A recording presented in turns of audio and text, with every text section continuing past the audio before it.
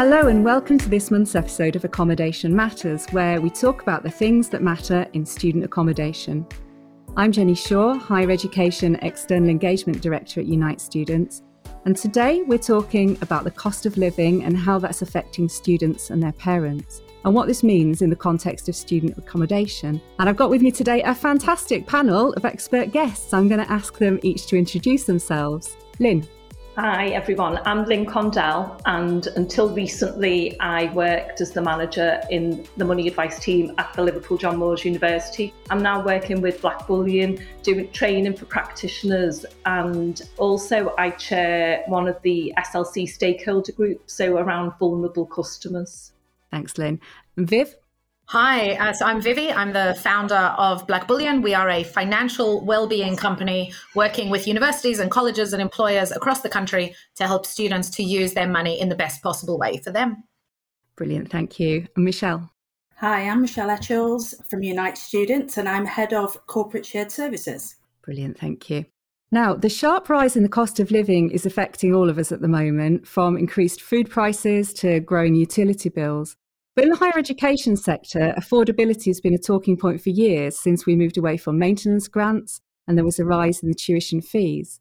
Now, the government response to the Augar Review has brought this into focus, with changes announced to the loan repayment terms, but surprisingly, no response to the recommendations about maintenance support. Vivi, can you paint us a picture of the current financial situation for students?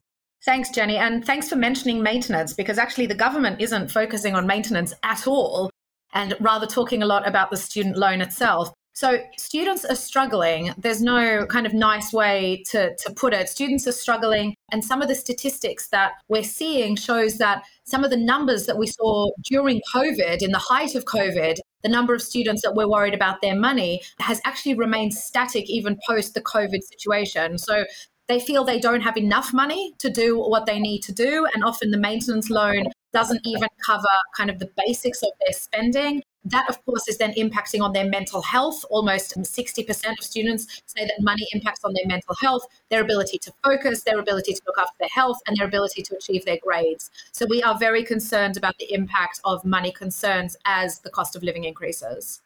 Thanks, Viv. And we've just shared the results from a student survey on this topic. Michelle, could you talk us through some of the findings of that survey? Thanks, Jen. Yes, so we surveyed 1,000 parents and 1,000 students, and there was some really interesting results. So there's three key areas I'd like to highlight from the survey. Firstly, the cost of living crisis affecting most students and their parents. So 2/3 of students and nearly 3/4, so 73% of parents are extremely worried about the increased cost of living. This is leading to students taking on more part-time work to make ends meet, but the majority worry that they will affect their studies. So nearly half, so 49% of students actually work part-time. Among those that do work part-time, the majority, so 64%, work 7 hours or more per week. And over half, so 61%, are concerned about the impact a part-time job could have on their studies. And almost 1/3 of those who work have to increase the hours they worked in order to stay financially afloat. So leading on from the first 2 points, there's also concerning levels of impact on student welfare and knock-on implications of university support services, with half of students say financial issues are actually affecting their mental health. Thanks, Michelle. There's a lot to go on there, and some similarities as well with what Vivi has shared. Lynn, does this resonate with what student finance teams are seeing down the country? Yeah, it certainly does. And the statistics, while shocking and not surprising to student finance practitioners, I mean, I think it just reiterates the decline in students' financial position, which started well before the pandemic. The difference is that during the pandemic, universities got a lot of extra money from the government to support students. And now they haven't got that money. So I suppose this just compounds the situation even more. So just as a follow-up to that, you talked about the decrease in funding compared to during the pandemic. Is that having an impact on universities' abilities to provide services such as hardship funds and other support to students? I would say not at all. So while the additional COVID money might not be there from the government, universities do have funds and they do have teams of staff that can support students. So really can't stress strongly enough, if the students are having any worries at all, they need to seek help. I mean, money certainly, as we know, is still probably that last taboo. People feel a sense of shame and they worry about talking to someone about money. They think that they're going to be criticised for their poor spending or their poor money habits. So that's not the case at all. So universities have wellbeing teams, and sometimes just talking about your situation helps, doesn't it? So I genuinely cannot stress enough, if students are concerned about anything, then they need to go and get advice. For example, we're talking about parents. If your parents have had a change in circumstances, it could well be you can get your student finance reassessed. So really, the underlying message is there is help available, and it's free and confidential, and students do need to go and talk to someone. I think that's a really important message, Lynn, and an important one for accommodation teams as well, because often in accommodation, the person at the front desk or your cleaner can become someone that you trust, and there's a real role there to be able to say, well, look, it's okay, go and talk to someone, there is help there, isn't there? Yeah, absolutely. Now, I'm going to ask this next question to both Lynn and Vivi, because I know you both have your finger on the pulse of this, but are there groups of students that are particularly vulnerable to these changes? And Vivi, can I start with you?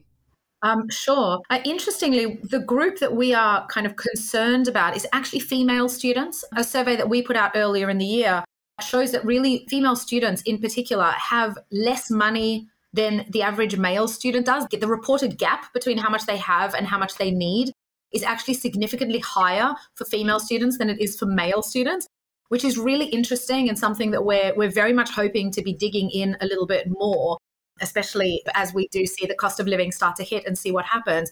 So female students are more likely to get money from their parents and guardians, but it's less money than male students tend to get. They're less likely to engage in like entrepreneurship and things like that in order to bring more money in. And they will suffer a lot more, or at least they are reporting to be suffering a lot more with their mental health, with their ability to focus, with their sleep, with their relationships. So we're actually just worried that female students seem to be having a slightly harder go of it when it comes to money on campus, which is counterintuitive somewhat. It is, yeah, definitely. I wouldn't have predicted that. And Lynn, is that similar to what you're seeing?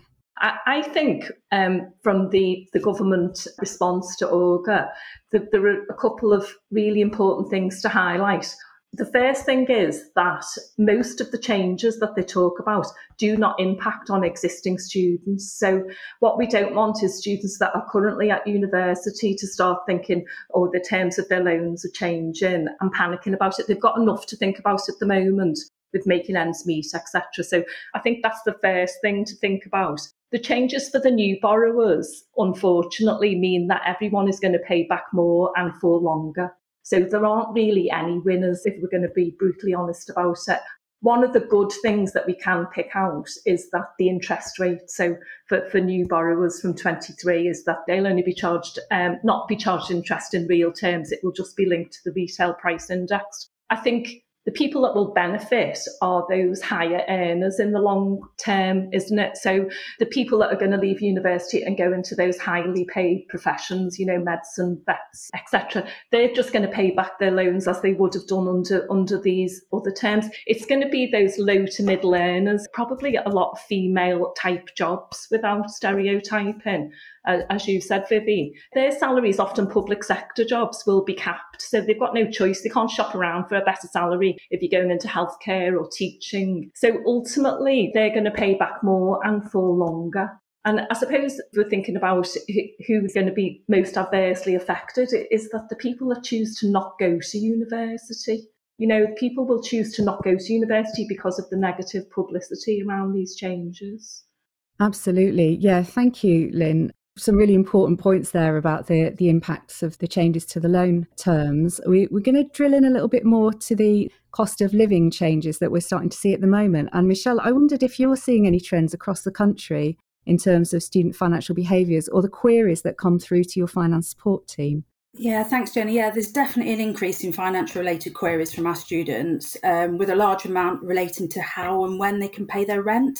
So many students don't realise that their maintenance loans are paid in actually 3 equal instalments. So generally loans are paid in September, January and April, but it can vary based on the university they're at and the course they're studying. So many students also expect their loan to be paid direct to the accommodation provider, but this isn't the case. And students need to be mindful of this when budgeting. So at Unite, we offer the ability to align maintenance loans with rent payments to ease the debt worry for students, which is a key focus of ours. So in the recent survey, actually, 36% of students are not comfortable being in debt, and speaking to your accommodation provider can really help to reduce any fears. Yeah, and again, I think that's a really important point, isn't it? That actually a message for students is if you are getting into trouble in terms of your rent payments, just speak to someone. So one of the features that most purpose-built accommodation offers is rent inclusive of utility bills. Now, that's been contentious in the past because, perhaps it encourages overuse of utilities, perhaps it doesn't teach students how to manage their bills, but now suddenly it's quite a benefit, isn't it? And Lynn, I wondered if you're able to comment on this, because there's going to be quite a difference, isn't there, between students who have got an all-inclusive rent package and those who are paying their utility bills separately. Yeah, absolutely. I think one of the many benefits to living in purpose-built accommodation is the security of everything being included. There's no hidden surprises which you might get if you are house sharing or living in private rented accommodation. And I think never has this been more welcome at the moment, because all householders, us included, we're all getting surprises every day about the cost of things going up. Some of the HMOs, so houses of multiple occupation, the house share, the traditional house share, do have utility bills included too. So while this is going to be a massive issue going forward, it's not student specific, is it? After all, we're only really just starting to see this trickling through. And I think for students, the message has got to be, if you're not sure what's included in your tenancy, so if you're not living in a purpose-built student accommodation, then check your tenancy agreement now, because what you don't want is to get to the summer and your landlord present you with a huge utility bill that you were not expecting. If you can't find the tenancy, which is often the response you will get from students, I don't know where my tenancy is, then ask for a copy. Your landlord does need to provide you with a copy. And I think we need to remember that not all students live in HMOs and they don't all live in purpose-built accommodation. And these will be impacted on already, won't they? So mature students with their own homes, those living with their parents, the research that we're talking about today talks about the financial pressures on parents. And we have to remember, because of the way the student finance system works in England particularly, income of parents really does have a massive impact on how much students earn, which is crazy, isn't it? I think what we need to say to students who are in their own homes or are feeling financial pressures, it's going back to that earlier message, is that there is help available. If you're in your own home and you're having problems with your utility bills, speak to your utility provider. Lots of them have charities. Speak to your institution. A lot of them will have hardship funds. Yeah, and there's a very clear message throughout all of this, isn't there? Which is, if you do get into trouble or you see trouble ahead, do talk to someone about it. And, if you're running accommodation, do encourage students to go and talk to someone. And one of the things that really stood out for me, actually, in the survey that we've just done is the breakdown of communication in some cases between parents and students. So fear about worrying their parents and hiding debt from parents and worry about the impact it's going to have on families. I don't know if anyone wanted to comment on that. It was actually quite interesting, because I noticed that in the survey as well. There was 29% of people or students were hiding the debt from their friends and family. And then 27% of parents were actually aware that their child was hiding debt. So I think it's actually aligned. And if they could only talk to each other, I think it would be a different story completely. Yeah, and again, there's a message there for parents, isn't there? Just to open up those channel of communications, address any fears that students might have. A lot of young people that I work with did assume that their parents would help them, and it did cause issues in the family. So again, it's going back to money being that final taboo, isn't it? That you need to talk, and if you can't afford to help your children with money, then just be open and honest about it, because ultimately we're all adults, and it's much easier to budget if you know what money you are going to receive rather than get a surprise later down the line.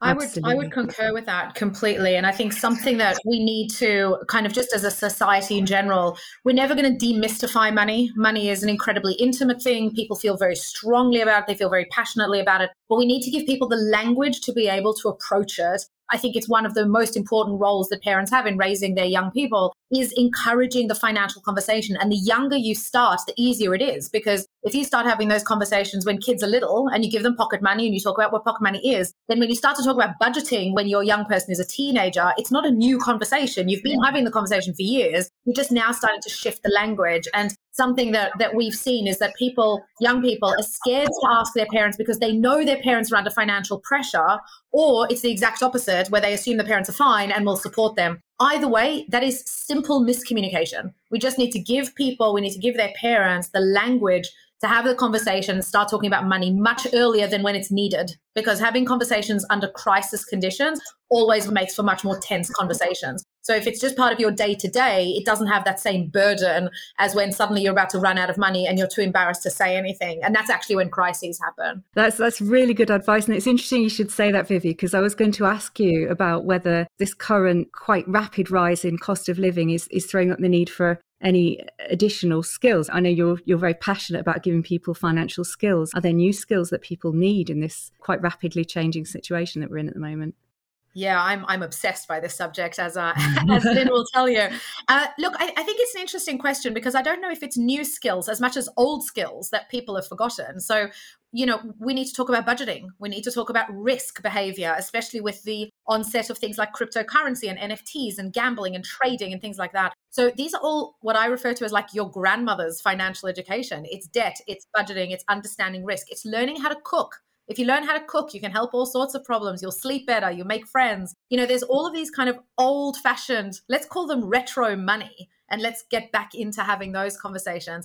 I am, however, concerned about tech-enabled convenience, which I think is getting a lot of students into trouble. So, ordering a Deliveroo instead of cooking a meal, getting an Uber instead of getting on a bus. We were lucky, everyone on this call who's over 22, we didn't have these things at university. So you didn't have an easy ability to get into catastrophic debt because you didn't have access to credit in the same way. You didn't have access to leverage in the same way. So actually, to your question, Jenny, we're talking about very old school money management, but facing a very new world. And this cost of living, we're only at the beginning of it. I'm an economist by trade. This is the start. This isn't the end. But this is also nothing new. In 2008, we had 6% interest rates.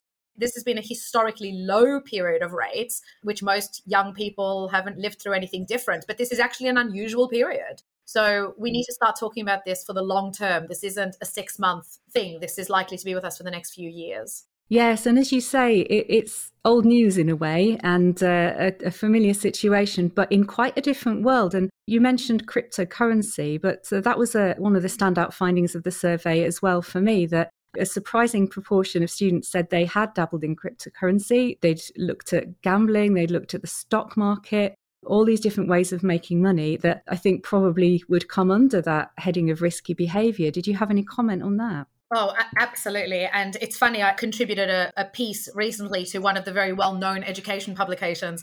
And when we stated the statistics of the number of students using cryptocurrency, the editor sent it back to me and told me to fact check it because it's something like 1 in 3 students, right? Like it's high. What I think is particularly interesting, and crypto isn't going anywhere. Again, something we all just need to acknowledge. Cryptocurrency is here and is going to be here, certainly until long after we're all gone. There is a very interesting gender differential in crypto. So 7% of women are trading in crypto, but 26% of guys. So it's almost 4 times as many men who are engaging in this incredibly risky, incredibly volatile kind of behavior, but that they see it as one of the only ways to make money. And that's part of, again, a much broader issue. But crypto is here to stay, and it is a challenge for student services and for money advisors for whom this is brand new stuff. So we have to get on top of this as a community. Yeah, and Michelle, I think you've got the figures there for students specifically from our recent survey, haven't you, in terms of cryptocurrency? Yeah, it was really interesting, Jenny, actually. So from our survey, 10% of people are actually dabbling in cryptocurrency. And of course, the cost of living rises are having an impact on people who run student accommodation too. The increasing costs of utilities are going to be biting, but also the need to support employees. Michelle, can you comment on this from a Unite perspective? Yeah, no problem. So at Unite, we are committed to supporting both our customers and employees through these difficult times. We're really proud to be a living wage employer and have been since 2015. And for our customers, we're not passing on any additional charges for cost of living increases in this academic year or in next academic year, so 22-23. It's really interesting, actually, because in the recent survey, 80% of students chose accommodation where bills were included and there were no additional costs. So when a student signs up for a contract with us, that's the price they will pay. And we want to ensure that a student living experience is as stress-free as possible by reducing debt worries where we can. Yeah, and, particularly that impact on staff. I think we've just recently given a slight pay rise as well to living wage employees. Is that right? Yeah, that's correct. Yeah. So as part of the Living Wage Foundation, every year we increase it in line with that to make sure that we are a Living Wage Foundation employer. Yeah, because, this is biting for everyone at the moment, isn't it? Lynn, what impact is this having on universities? Obviously, universities are not exempt from, the cost of heating, staff costs, pension increases, the freezing of the tuition fees for at least the next 2 years is obviously going to have a squeeze on what's going on in universities. One of the other announcements is around student number control. So again, that is going to be a concern for a lot of universities. So there's tough times ahead for all of us, I think. Yeah, it certainly feels that way, doesn't it? Just going to move on now to talk about part-time work, because this is something that's come up in our new survey as well. We first saw it last year. We did an applicant survey, and about half of those who responded said that they were interested in taking up part-time work. And it looks like it's just over half that are working part-time at the moment in our most recent survey. And some of them have said they've taken on extra hours. And Vivi, I don't know if you're able to comment on that. Is it the case that students are looking to take on more part-time work at the moment, or those maybe who wouldn't have worked before are looking to work? Yeah, I think it's an interesting question, having just come out of a pandemic where nobody could work. So it's not a surprise that a lot of people are now looking for work. I think we also need to acknowledge that students come in all shapes and sizes, and a lot of students work full-time and are studying part-time or part-time and part-time. I'm not against students working while they study. I think that there are huge and massive benefits to getting some real world experience. The problem is when the hours that are spent earning a few pounds interfere with your ability to earn a good salary at graduation. So there does need to be a balance. But in general, I am very pro young people working, especially because the current corporate workplace is saying that a lot of young people are not fit for full-time employment because they lack the necessary employability skills. So actually encouraging young people to get jobs that do not interfere with their studies is actually both great for their money, but also great for their long-term employment prospects. So we are seeing a lot more students going after part-time and casual and sort of summertime work. And I don't necessarily think that that's a bad thing if it's managed well from an hours perspective. So yeah, not necessarily a bad thing if students are working. There's some real positives to that. But I know there was some concern within our survey among students and their parents, actually, about the impact that might have on their ability to study. And Lynn, does it ever become too much for them? Well, working while you study isn't necessarily a bad thing. All those transferable skills, as we've said. Making other friendship groups is also a great way to settle into a new place, so we shouldn't think that working while you study is all negative. It's actually, in the main, very positive. And some students will have work that actually complements what they're studying, so I think you need to look on a case-by-case basis. I think the main thing is for students to make sure it's a real job, that you're not being scammed, because that is certainly something that you see, pay for this training and there's a job at the end of it. And we've read lots of those stories during the lockdown. So make sure it's a real job. Utilise the career service or your student job shop in your institution. Often those jobs fit around the studies. Lots of benefits to working. It's just making sure that you have a balanced outlook, because you do need some downtime. We all need a bit of downtime, don't we? Yeah, thanks, Lynn. So there's a lot there about the context rather than just the numbers, and how that work complements what you do already. And also that caution about, make sure it's a real job, which I think is really well made. And of course, within the student accommodation sector, a lot of students do get employment as Res Life ambassadors or, similar. So I think, again, that's one way that accommodation providers can really help. Now, I'm going to go around to each of you and just ask if there was anything else in the Unite survey that really jumped out to you. Yeah, the interesting thing was me, I mean, we talked about it earlier around the budgeting side of it. And I was actually quite surprised the number of students that aren't actually actively budgeting. I would recommend signing up for a budget type app, something free that to be able to manage your money. Another thing as well is signing up for direct debit where possible so you can plan your expenses, because that's a really good way of paying your bills and making sure that you can settle all your bills. Thanks, Michelle. And Vivi? One of the things that I think is really interesting about the report, and not surprising and a little bit gratifying and a little bit sad, is the number of people that are worried about the cost of living. So on the one hand, I'm kind of glad that people are concerned about it, because it is something that has been building for a while. And unfortunately, sometimes people don't act until there is a crisis. We're not quite there yet. So there is time for people to perhaps make some small changes that are necessary in kind of their day to day. The thing that makes me sad is how many young people are nervous about speaking to their parents. And I think that just makes me sad just as a daughter. I have an arrangement with my parents that anything more than a paper cut is reported. It really is a case of a problem shared is a problem solved. And if you ask for help, there'll be somebody that can support you. So I really would encourage anyone of any age, in any part of their life, if you're struggling with something, reach out. I mean, drop a direct message to someone. Like, just don't fight things yourself, because there really is a lot of help and support out there, from accommodation to the university to individuals. Like, just always ask for help or ask for support, because there's an awful lot of it out there. I would agree with that from a Unite perspective as well. Come and talk to us. If you've got problems with the debt or you can't manage your finances, just come and talk to us. We're a friendly face. That's some really good advice there. And I think there are a few students for whom talking to their parents isn't an option. I think we recognise that. And I think the advice there is do find someone you can trust and go and talk to them. And if that's your university or your accommodation provider or just a friend or other family, then do that.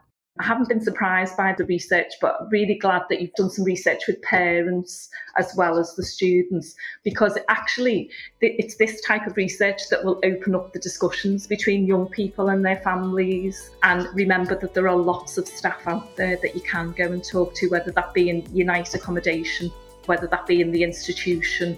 Don't think you've got to manage on your own, because you really haven't got to. Thanks very much, Lynn. And we're out of time, but thank you so much to Vivi, Lynn and Michelle for your time. Great discussion, really brilliant insight from you there. Thank you.